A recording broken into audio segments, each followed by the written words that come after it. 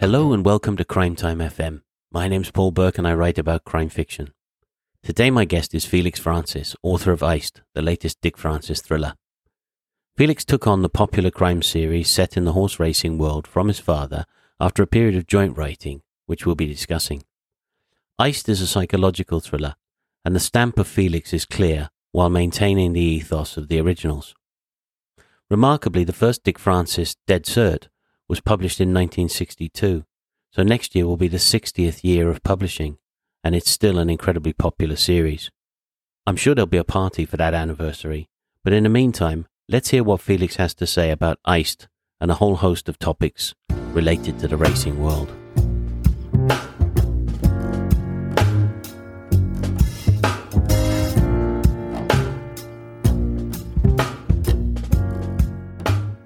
Hello and welcome to Crime Time FM, Felix. Lovely to have you with us. Well, good morning, Paul. It's lovely to be here. Good morning. Well, we're here today to talk about your new book, your new thriller, Iced. And you just had the launch for that. How did that go? Oh, it went very well, Paul. We were, luckily, the restrictions are now gone, and we had 130 people in a room. Right. And all the usual suspects, and it was great fun.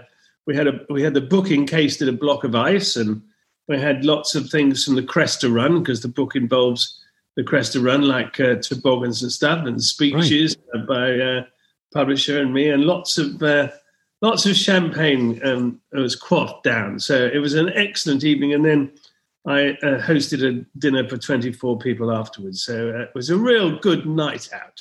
Sounds like it, yes. We've all suffered a little bit under COVID, and I'm not going to drag us into a long conversation about it, but just from a writing perspective, how's that been for you? Well, this book, Iced, actually, I wrote, it was finished a year ago. So right. it wasn't published in 2020, not least because everyone was in lockdown, and a lot of the printers were on furlough, so books weren't able to be printed. We simply decided that we wouldn't do a book in 2020. And I didn't write a book in 2021, as I normally do. And part of the reason for that is that I need to travel to places to research. I mean, Iced is set in St. Moritz, where horse racing takes place on the frozen lake. And also it involves the Cresta Run. And it was only going to those places that actually inspired the novel. But I've now started work on the next novel. So I hope that there will be, it will be ready and published in a year's time. So. Okay, well, we'll look forward to that one. In fact, with a bit of luck, we'll get to talk about that at the end, just a little bit, maybe. Interesting to hear you say that. Yeah, I'm always suspicious when writers say that they wrote the book sitting in the living room and they use Google Map and things like that, because you just can't do it, can you, really? It just doesn't make any sense. It doesn't really. I mean, I do use Google Maps a lot, yes. And including in St. Moritz, because, I mean, I went there, but there are some things that you want to find out about, where is the medical clinic, and things that you hadn't looked up when you were there. But there is nothing like actually being at the place where you've set your novel. And I recently went up to Midland in Yorkshire, because of the novel I'm working on is going to be set there, which is a racing centre. I've used Newmarket and Landor so many times.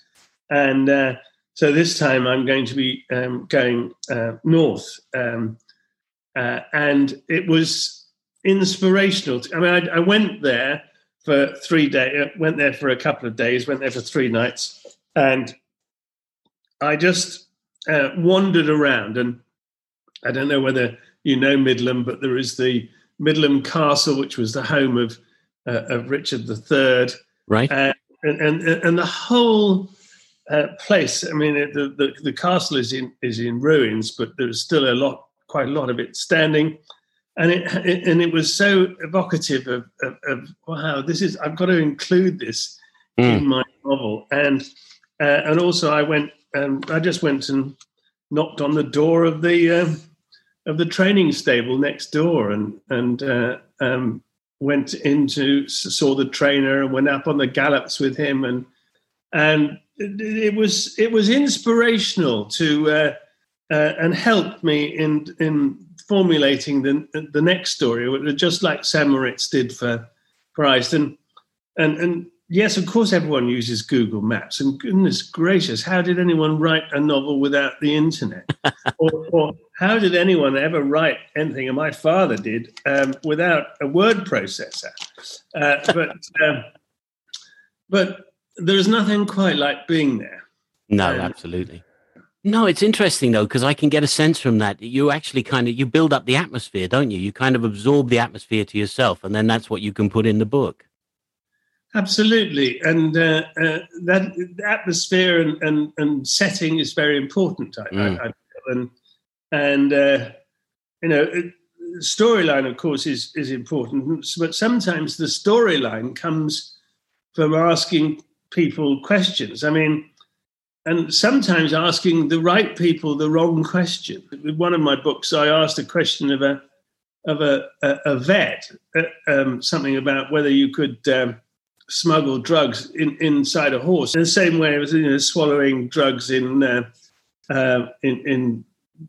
wrapped in condoms and things, and waiting for them to appear at the other end. I thought, well, that would be quite an interesting option. Could you do that with a horse? Because so I thought this was a great idea. And then the vet said, no, it won't work because a horse has a big sac in its digestive system where, right. I mean, the grass has to sit and ferment. I mean, horses have this caseum sac inside, which means that the grass stays in and is fermented. And he said the drugs would just simply drop to the bottom of that. Eventually, the rubber would perish and the horse would die of a drug overdose. And I thought, oh, that's a real shame, because I thought that was quite an interesting option. And he said, but you don't have to put it in this digestive system. Have you ever heard of marbling? Well, I don't want to go into the details of marbling, but marbling is a way of stopping a horse coming into heat by inserting some sterile glass marbles into its womb. Right. Fools the horse into thinking it's pregnant. And he said, well, they don't have to be solid marbles, do they? They could be spheres containing drugs, you see. And I mean, suddenly it's about asking the wrong question to the right person. Yeah, so you can't get a happy accident in a sense. And what you wound up with actually is quite incredible, isn't it? Because that really makes it a story that takes it away from, or it takes it right into the heart of a world people want to know about, the racing world. Yes. Let's go back a little bit then. Let's start out. When did you discover your dad's writing? Well, his first novel, Dead Cert, was written when I was 8 years old. Yes. I mean, he was already a writer because he'd written his autobiography after the Devon Lock episode. Devon Lock was the Queen Mother's horse, which collapsed in the Grand National 40 yards from the winning post. Right. Well in.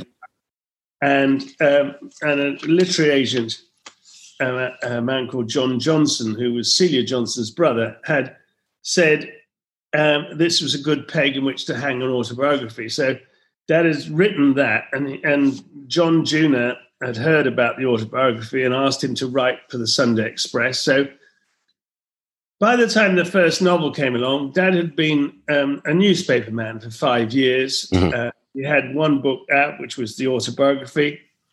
And racing is called The Sport of Kings, and his book, because he rode for the Queen and the Queen Mother, he called it The Sport of Queens. Anyway, the first novel came out. It was written when I was 8, and of course I didn't read it then. But I started reading them when I was about 12 or 13. Caught up pretty quickly, and then of course it was the family business. I mean, my mother and father worked on the books together. My father was always Richard, and he was always Richard at home. And to me, Dick Francis was Richard Francis and Mary Francis, as it were, conjoined at the pencil. Anyway, it was a family business. I mean, the first thing I wrote for a Dick Francis novel was I designed the bomb that blew up an aeroplane in Rattray. Which is 1970, I think, isn't it? Indeed. I was a 17-year-old A-level physics student at the time. And I wrote the computer program in Twice Shy, even though I'm almost embarrassed to say so because it was pretty cutting edge at the time, but now it's terribly out of date. And my daughter, I realize how out of date that book is because my daughter read it many, many years later. And she said, what's a cassette? And that was what that was. I mean, I know that cassettes are making a bit of a comeback now, but at the time it was, it's almost horrifying. It's almost like saying, "What's a pencil?" Anyway, I did that. I did a lot of the meteorology and all the science bits. How much explosive was required to blow up a house in hot money, and all those things. So, I remember my father. I remember being at Cheltenham races, and we were in someone's box, and my father had been introduced to a man called Michael Mellish, who was a merchant banker. And we went out to the car afterwards. We thought we were going home, and my father just said, just a minute, I'm going to go back in. I want to ask a question. Well, my mother and I sat in the car for the next hour and a half. Right. And my father came out, which was very surprising for my father because he always liked to beat the traffic. And eventually, when he returned with a big beaming smile on his face, and what he'd done is he'd gone up to the merchant banker and said, this was back in the early 80s, he said, would you lend me £1 million to buy a stallion? And the merchant banker was rather taken aback by this request, as you could imagine. Indeed. And started asking all sorts of questions of my father, what was the name of the stallion, what was it, Britain, all this sort of stuff, without realizing that actually this was research. And so that was the way in which life was. I mean, I've been quoted often as saying, and it's absolutely true, that the talk over the breakfast table would not be about who was doing the school run, but whether Sid Halley could survive the night with a 38 slug in his guts, with his blood dripping through a crack in the linoleum floor, things like that. So and that was the life. I mean, I grew up in what I consider to be the greatest fiction factory of the 20th century, and it was. And I used to talk about the books all the time. I mean, I became my parents' business manager in 1990, and I used to go out and visit them. They lived out first in the United States and then in the Caribbean. Mostly because my mother's health was not good. I mean, my mother had polio when she was 26, and it left her very. Her breathing was very poor, and she didn't survive very well in British. So it was a matter of real necessity. Yeah, absolutely. That was the reason. But I used to go out there and I used to read it chapter by chapter, and say, "Come on. Get on with it. Get on with it. I need to know what happens." and I get the same from my wife here and now, who reads it chapter by chapter as I write it. So she always wants to know what's going to happen next. But anyway, that's so it was, and I learned from my mother and father about the rhythm of sentence and how to keep. Some reviewers say rather disparagingly. That the Francis books, they're just easy reading. Well, let me tell you, my father and mother before me, and now I work very hard to make them easy reading. I don't want people to be able to put the book down and find it's too difficult to read. So I learnt about that. So when I came to start writing them, everyone said, well, you must have copied your father's style, but actually it's the style that I'd been taught. Yeah. Just to go back a little bit, one quick question on that. Were you a fan of crime fiction in general?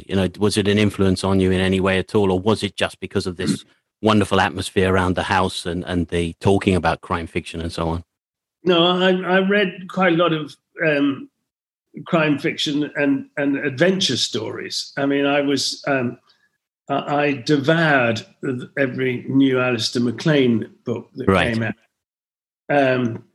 I mean, Where Eagles Dare was fantastic. I remember reading Ice Station Zebra in the middle of the desert in Bahrain, when it was, it's a contrast. It was 40 degrees centigrade outside, and I was shivering from reading this about this cold. And that was and Desmond Bagley too. I loved the Desmond Bagley books. I loved the Neville Shute books. It was more adventure fiction than crime fiction, until, of course, I came across Phyllis James, P.D. James. Yes, right.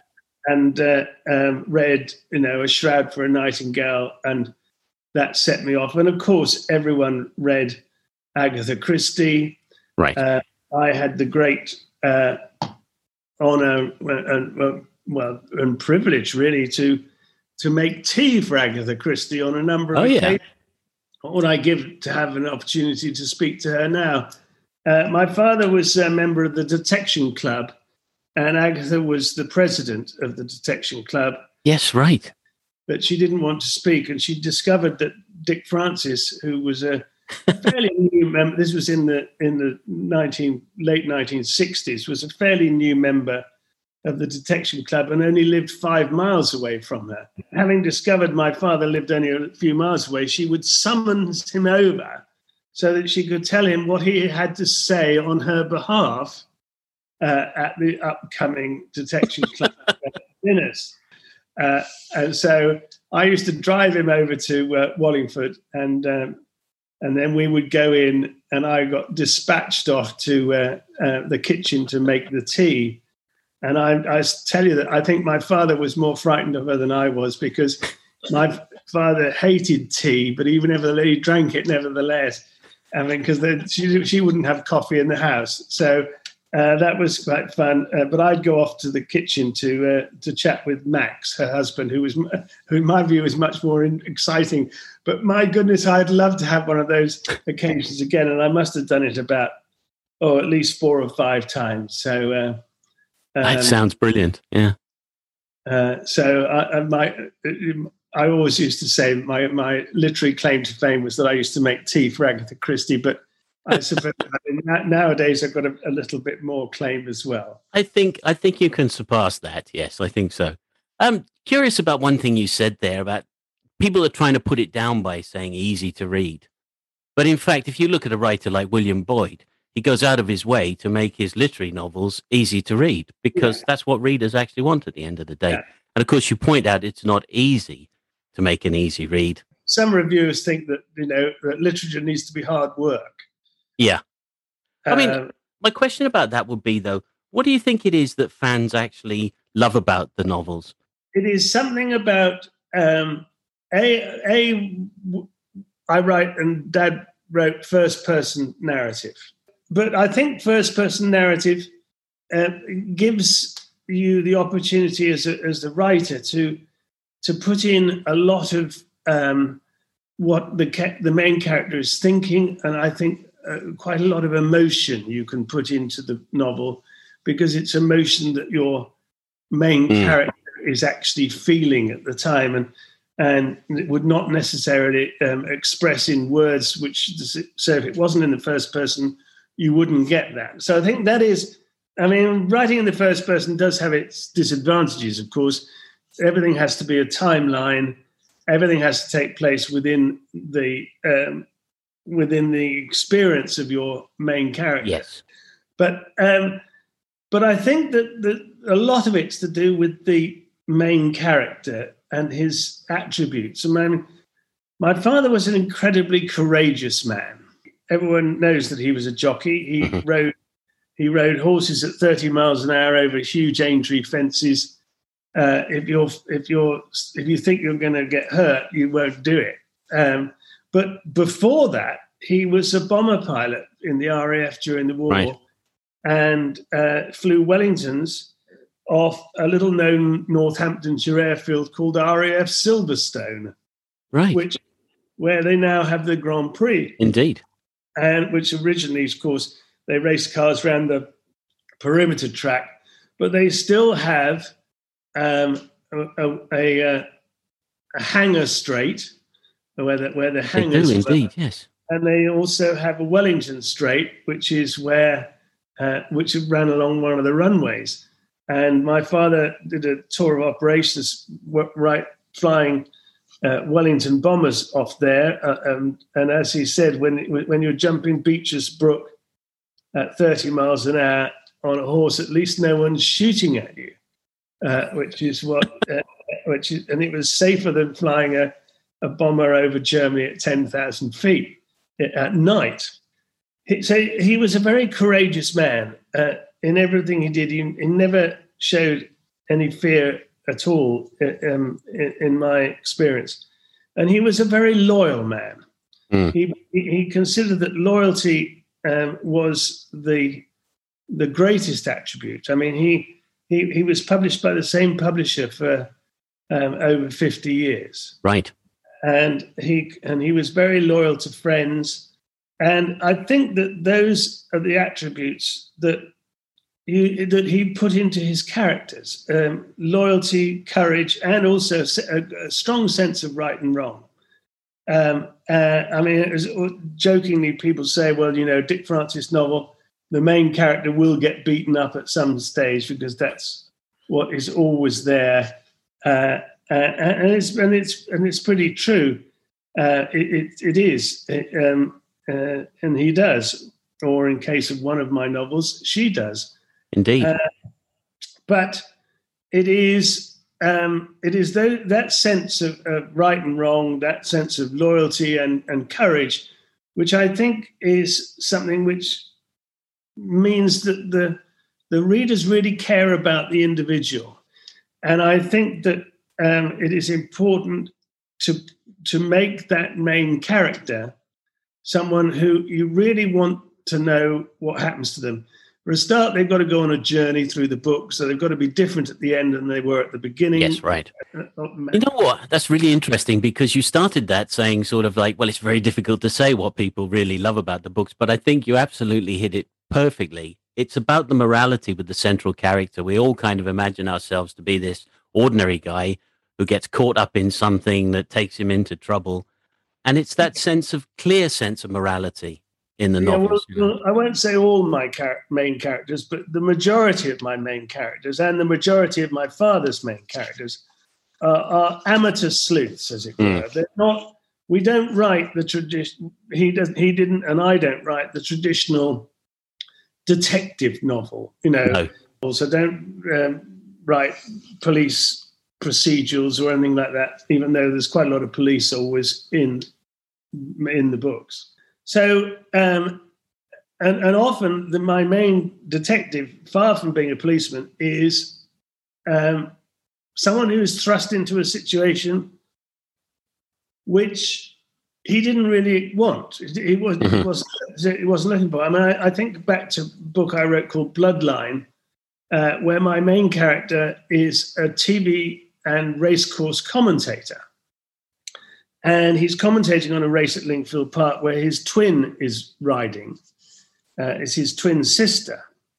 And he is convinced that she doesn't win the race on purpose, which, of course, is an absolute no-no for horse racing, which will be punished by being warned off and losing your livelihood. Yeah. And he has dinner with his sister that night in a restaurant, and he says, shame about whatever the name of the horse was. And she just sort of looks down and says, I forgot that you were commentating, because she did what they used to do as kids, which was make it look like they were trying to ride a finish when in fact they weren't. And he says, well, why did you do it? And then they have a big blazing row. And at the end of the dinner, before the end of the dinner, she storms off, leaves him there on his own. Well, And then the next thing you hear is at 3:00 in the morning, knock, knock, knock on his door, and it's a policeman to inform him that his sister has died. And then he says to the policeman, I always told her that car would be the death of her. And the policeman says, oh, no, sir, it wasn't a car accident. She jumped from the 15th floor of the Hilton Hotel in London. Right. The reader gets on jolt with that. Well, it's the guilt. You know, did she jump because of the row we had and the things I said to her? Why did she lose the race? Why did she jump? And so he is thrust into this situation where he wants to find out more about what's happening. And indeed, of course, did she jump? One last question then before we get on to Iced. Under Orders and how it all started for you writing the books. Tell us a little bit about that. In 1999, they decided that it was all getting a bit much. Right. And they thought that the 1999 book would be their last. And they really had enough. They were tired. And so they decided that their 1999 book, Second Wind, would be the last one. Right. And as usual, we went to Ascot to the King George VI and Queen Elizabeth Diamond Stakes, which is at the end of July, with copies of the book to give to the Queen and to the Queen Mother. Now, my father had always said to the Queen Mother, may I dedicate a book to you, ma'am? And she had waved her finger at him and said, only when I'm 100. Ah.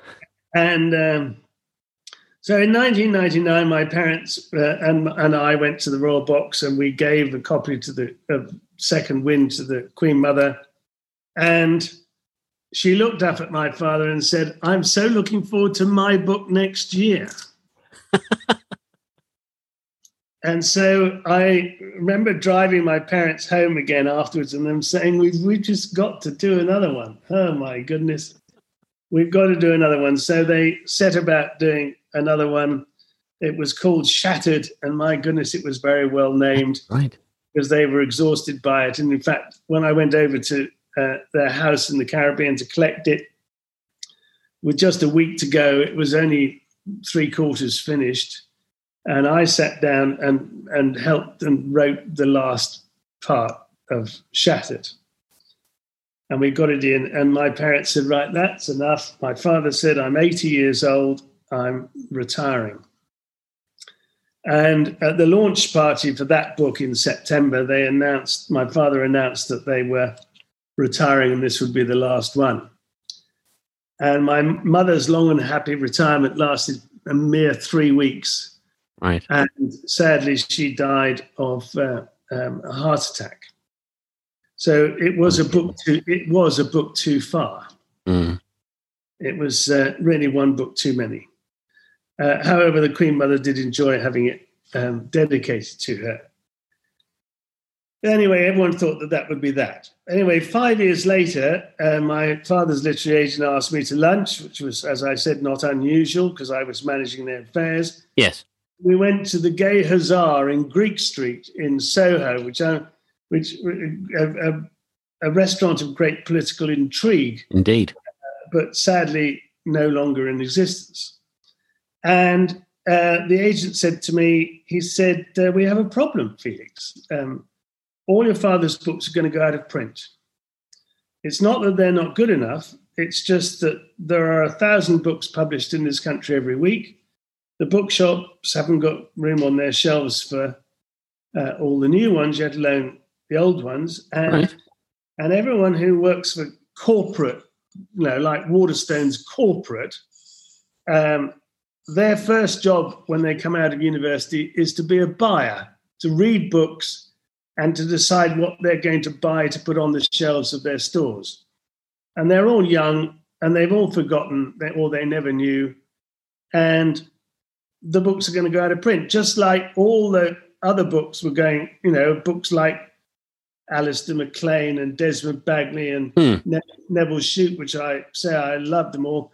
They'd all gone out of print. I mean, nowadays they've all come back into print a bit, Yes. especially because you can now print on demand, and they're all available on ebooks and so on. But they'd all gone in those days. In this was 2005. The agent said, what we really need is a new hardback to stimulate the sales of the backlists. And I said, well, I looked at him as if he was crazy. I mean, my father was now 85.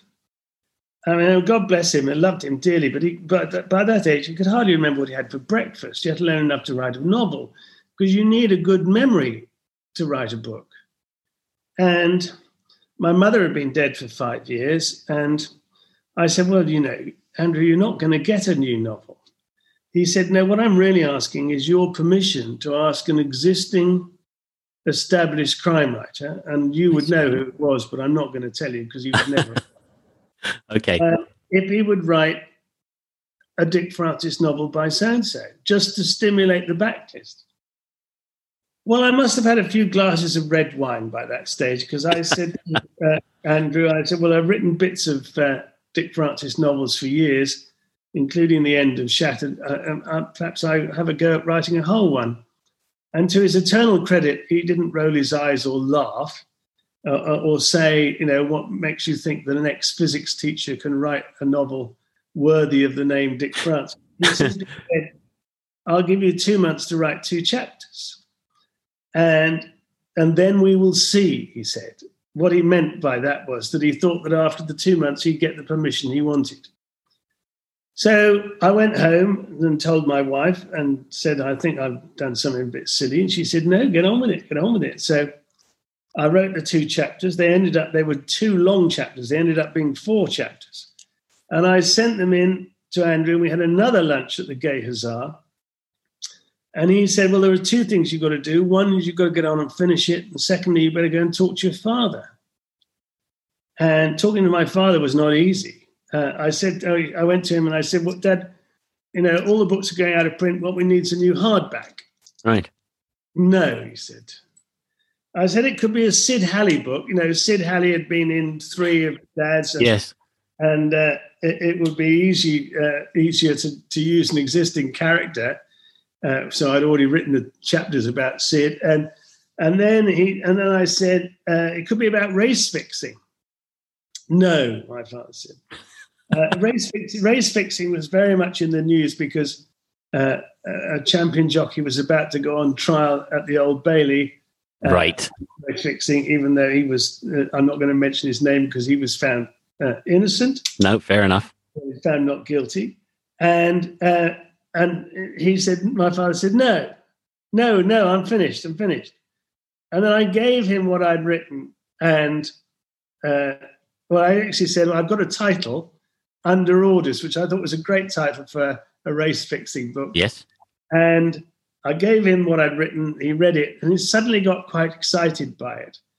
In fact, he got very excited by it. And I got on and finished it. And it came out in September 2006.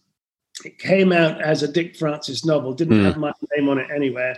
My argument was that if it was going to stimulate the Dick Francis backlist, it had to come out as a Dick Francis novel. And it sold. Of course it sold. It had that name on the front. It went to the top of the bestseller list on both sides of the Atlantic.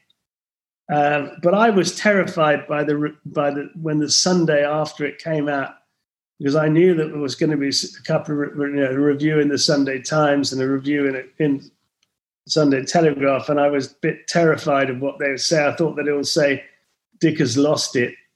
And they didn't. They all said, the master is back. So that was a bit of a surprise. And the publisher said, well, we want another one. So I set about the next one, which was called Dead Heat. And when I nearly finished it, well, the American publishers said, we're going to have to put your name on the front as well. Because they were terrified of getting sued for yes, of course, because I would have been happy for it to be another Dick Francis, but so it had Dick Francis in huge letters on the front, and underneath in the smallest font they could find, and Felix Francis. But I wrote it, and then the next 3 came out with with both our names on. But I wrote them and he read them. And in fact, Crossfire, which was the last one that had both names on, he didn't even read it. I mean, he died when it was only half written. Right. And he'd been so unwell that he hadn't even read a word of it. So I'd been flying solo from the start, really, even though they both had both names on. And the idea was to stimulate the backlist. And the plan to do that was suddenly I found that the books were having a life of their own and had taken off. And the front list books were the ones that everyone was interested in, even though I'm glad to say that Penguin Books rejacketed and reissued all the backlist, and they're still in print now. So I must be doing something right. No, that's true. And of course, you're on to your 15th novel now, aren't you? Iced. Well, Iced is the 15th. I'm actually on to my 16th. Of course. I think I can probably tell you this. Keep it under your hat. Don't be silly. I know you're not going to do that. But I'm planning at the moment, even though no complete promises, Sid will be making another appearance. Fans will absolutely love to hear that. Well, he was in. I wrote Refusal with Sid, and I don't know whether you read the book, but apart from the main story, there was the understory about Sid had been asked to take some tests whether he was going to have a hand transplant. And right. The very last line of Refusal is Harry the Hands, the doctor, whose nickname is Harry the Hands, ringing up saying, "Sid, we've got you a hand." So I couldn't leave Sid forever. I had to bring Sid back, and this time he's going to have a new hand. That's a real teaser for fans there. But let's talk about Iced. Let's tell people a little bit about Iced, please. Okay. I set myself quite a challenge, I think. Yes. Iced takes place over 6 days, really. Mm-hmm. I've always written in the past tense, but those 6 days are all written in the present tense. And it is 6 days of mostly in St. Moritz, where my character is spending some time getting his thrills by chucking himself down the Cresta Run headfirst that speeds up to 80 miles an hour, a little more than a tea tray with no steering, and the only brakes you've got are some spikes on your shoes.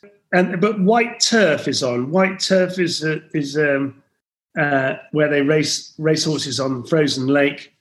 And it's a cross between a bit of, I say in the book that it's a strange cocktail of 2 parts frozen glorious Goodwood. Yes. 1 part haute couture, a big slice of cordon bleu with just a dash of Yorkshire point to point for taste. It is the most amazing thing I've ever seen in my life. My character is an ex-jockey. He had to give up racing because it was affecting his mental health, and his struggle with the scales and also with alcohol meant that he has to give up racing. And yet this weekend in St. Moritz, he's thrust back into the horse racing. He's talked into helping out against his better judgment. And he begins to discover things which begin to make sense about what happened to him in his past life. And so even though the book takes place over those 6 days, a lot of the book is written as my character reminiscing about his life before. So starting off as a jockey, starting off, in fact, with his father, who was a former multi-time champion jockey himself, being killed in a car accident when Miles was sitting alongside him, and all the events which take place after that. I say in the book that it's one of the problems that a son has taking over from a father in his own occupation, and I knew that was a bit of a play on what I'm doing myself. It's a psychological thriller in many respects. It has crime in it, but someone said to me the other day, how many people are murdered in the book, and I said, well, you'll have to read it to find out. Yeah. After all, iced is the American term for someone being killed. It was a challenge to write a story which interwove between the present and the past, mostly the only telltale of which was the tense in which the book was written. And I found it quite hard, but I found it extremely satisfying to get there in the end. Yeah, well, let's start with that. You mentioned the Cresta Run, because that's where we meet Miles. He's on the Cresta Run, and he's actually going down this crazy thing that it seems to do. The Cresta Run, we ought to explain, the Cresta Run is a 3/4 mile long iced chute down which people throw themselves on a toboggan. T-tray is a good description. 35 kilograms of high precision steel and carbon fiber. And the nearest people probably see to it is the skeleton Olympic. In the Olympics, yeah. In the Olympics. And the drop from top to bottom down this ice chute is equal to 3 times the drop over Niagara Falls.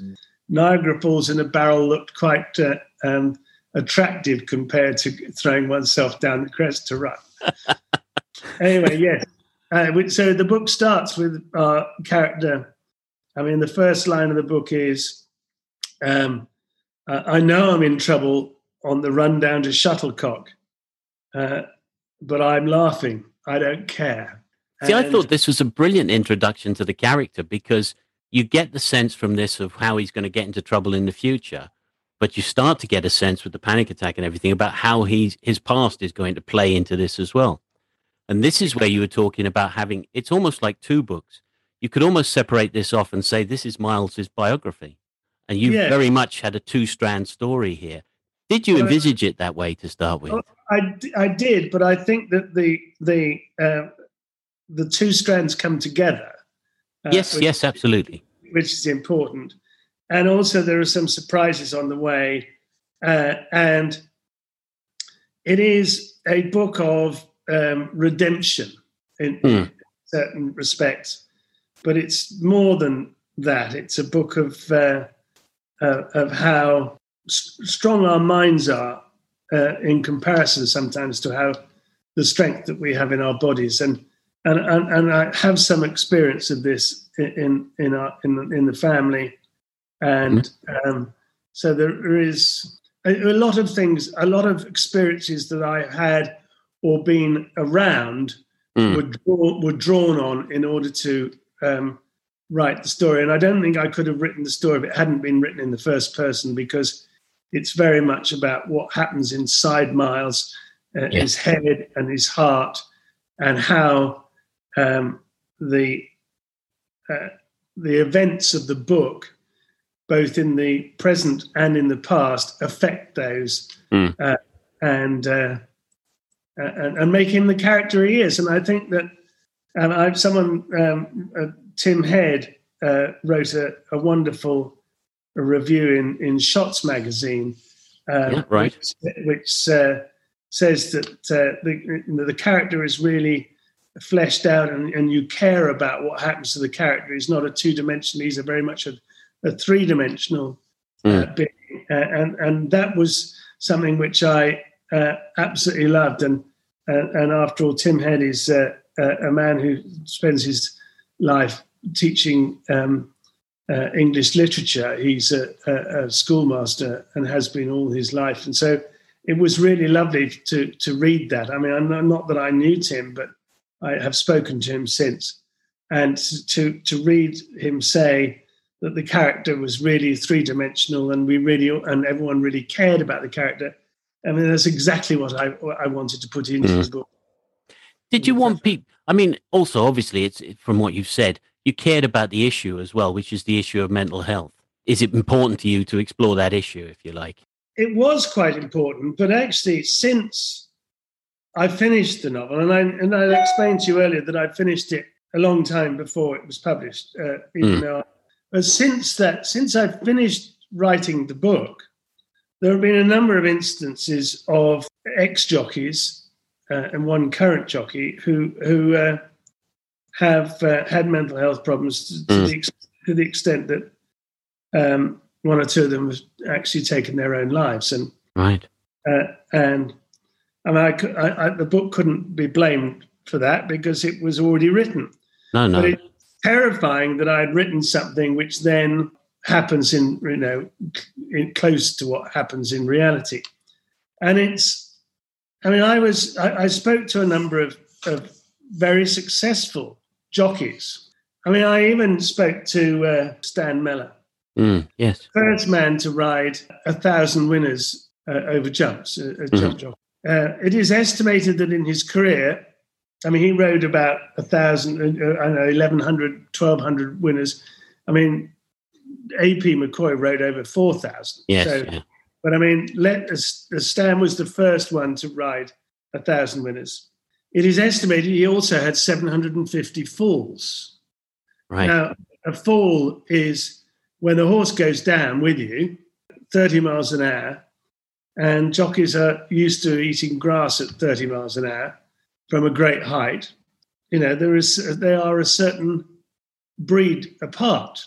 But even if you discount those 750 falls, he may have won 1,200 races, but he lost an awful lot more. I mean, even A.P. McCoy, he may have won over 4,000 races, but he lost an awful lot more than 4,000 Yes, races. I see what you mean. I mean, the most successful jockey of all time was Fred Archer. Fred Archer was a jockey in the 1890s.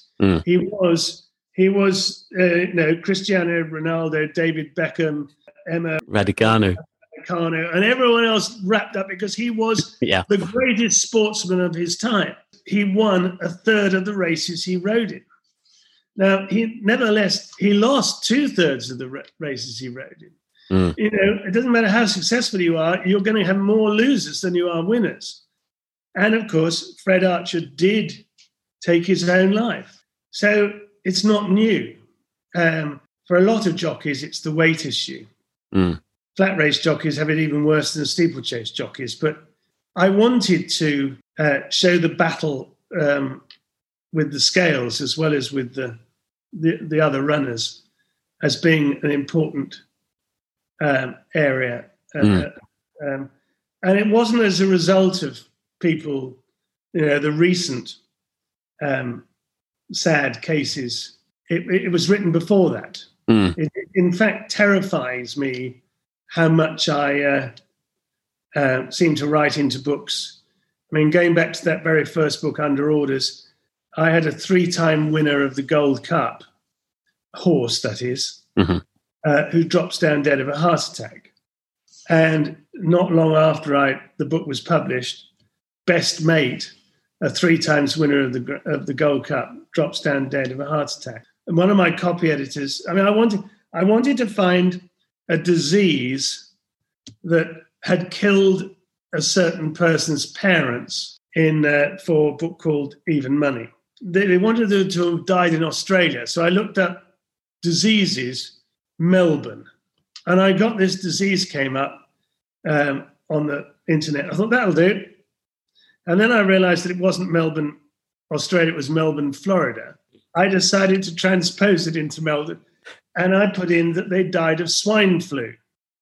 Now, I wrote that before swine flu, anyone ever knew anything about swine flu. And then swine flu came out. It was the big thing just before the book was published. And I'd written it a year before.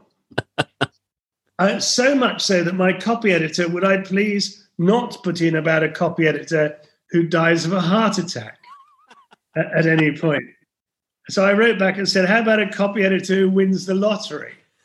Oh, yes. He said, that would be a good idea. But so many things I put into the book then happen. But it is scary that about this mental health of jockeys. And I hope that people don't think I was jumping on a bandwagon of someone else's misfortune. No. I can tell you how it came across to me.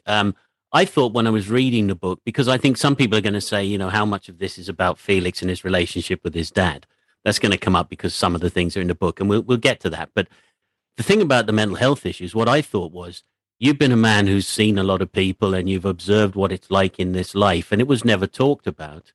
And I got the feeling that, the character of Miles was sort of a reflection on all these lives, the people where you'd seen it go wrong, where you'd seen the problems crop up. So it was really a way of reflecting on something that nobody wanted to talk about, in a sense, but it's always been out there. Yeah. Well, yes, I think you're right. And I think we all, if you haven't had experience of anyone with mental health problems, then you're lucky, because most of us have at least experienced either mental health ourselves or those close to us who've had mental health problems. And I'm glad to say that people now talk about it more. I mean, a lot of the talk about it has come about from the military being involved in Iraq and Afghanistan, but it wasn't mentioned in my childhood for all the people around me who had all fought. I mean, I grew up in the 50s and 60s. Everyone, all my school friends' parents had been through the war and in the war as mine had. There must have been an awful lot of mental health problems which were simply stuffed away and hidden behind closed doors. I do think it's advantageous that we're now more open about it and able to give people the help they need. But mental health is an important part of the book, but it's not a mental health. All novelists are in the entertainment business. Yes, of course. With the character of Miles, I never thought at any time this is Felix exercising his relationship with his father or anything like that. Father-son relationship massively impacts on Miles. But I take it we're not talking about sort of a reflection of your personal life, in a sense. No, and Miles's relationship with his father is not the same as... No, right. I mean, for a start, Miles's father, he dies when Miles is 12. I'm not giving anything away, that's in the first chapter. And my father lived to a ripe old age of 89. But in some respects, I mean, I'd taken over my father's career and so on, and Miles attempts to do the same with his father. So there are, but I never really thought that I was writing about myself and my relationship with my father. I just put in a few little, almost personal jokes about, it's always difficult to take over and do what your father did. Yes. I mean, you mention a lot of race courses in the book, and you mentioned Foynhaven, and there are just things that for racing people or people who know anything about racing, they're going to click. Is it sort of a fun thing to have with the readers to keep going with that? Yeah, I think it might be something to do with the fact that I was a teacher and always trying to put in a bit. I like to put in things that are interesting. It's like when you write a quiz, the quiz questions have either got to be interesting in themselves or they've got to have interesting answers. Right. Again, this thing about people keeping people's attention. It's true in a book. You've got to you need to get information in sometimes, but it's sometimes. I mean, a race takes place in Hexham, for example. Well, Hexham is considered to be not only one of the highest race courses in the country, but also one of the most picturesque. But also, and I spoke to someone, they said, "Oh, Hexham, every time you go there, the wind is coming straight off the Pennines and it cuts through you like a knife." Well, that has to go into the book, doesn't it? Yes. It sets the scene. It's the only race course where the wings of the fences are all made up of hedges, beech hedges. But it's nice to spread it around a bit. And I loved going to Lincoln, where there used to be a race course, but the race course is now no longer there. But the grandstand still is. And I found that to be, quite intriguing. Just a fascinating little detail. How do you have a grandstand with no race course? But the grandstand was listed, so when they knocked the race course down, they couldn't knock the grandstand down. Right. And I'm not trying to preach to anyone, but I always say that my books are not about horses, they're about people. Racing is simply the canvas against which you paint the picture. And you don't need to know anything about a horse. It helps if you know which end eats and which end doesn't. But you might learn a bit. Yeah. I was going to say, with ice, the other thing is I had no idea of white turf. Absolutely no idea. I knew about the Cresta run, but I had no idea about these races. So, yeah, you do learn things, definitely. Yeah, and there are 2 race meetings I want to go to, which I haven't been to yet. Right. One of them is the Palio in yes. Vienna. I had an invitation to go, and I don't want to stand in the middle. I want to be on a balcony so I can see. And I had an invitation to go on a balcony, but unfortunately, it was the same day as my son was getting his wings as an army helicopter pilot. So family comes first. I had to, of course, go. But if anyone knows anyone who is can get me onto a balcony at the Palio, I'm up for that. And the other one is that I've now seen racing on ice, but there is a race meeting that takes place in Spain every year, and that's proper racing with the starting stalls. I'd love to do that as well. It is Sanlúcar horse racing, held annually on the beach at the Spanish town of Sanlúcar de Barrameda in Andalusia. And I'm all for going to that because it might end up in a book. After all, my problem is that not only have I written 15, but my father wrote 39. That's 54. Yes. 54 stories you can't use again. And so I'm desperate. I'm always desperate to think of a plot, as I am at the moment. Felix, it's been a fantastic chat. Thank you very much. Well, it's a pleasure. It's an absolute pleasure, Paul. And listeners enjoy listening to this and also enjoy reading the book. A big thank you to Felix for sharing so much with us there. I'll be back with another interview shortly, but thank you for listening and bye for now.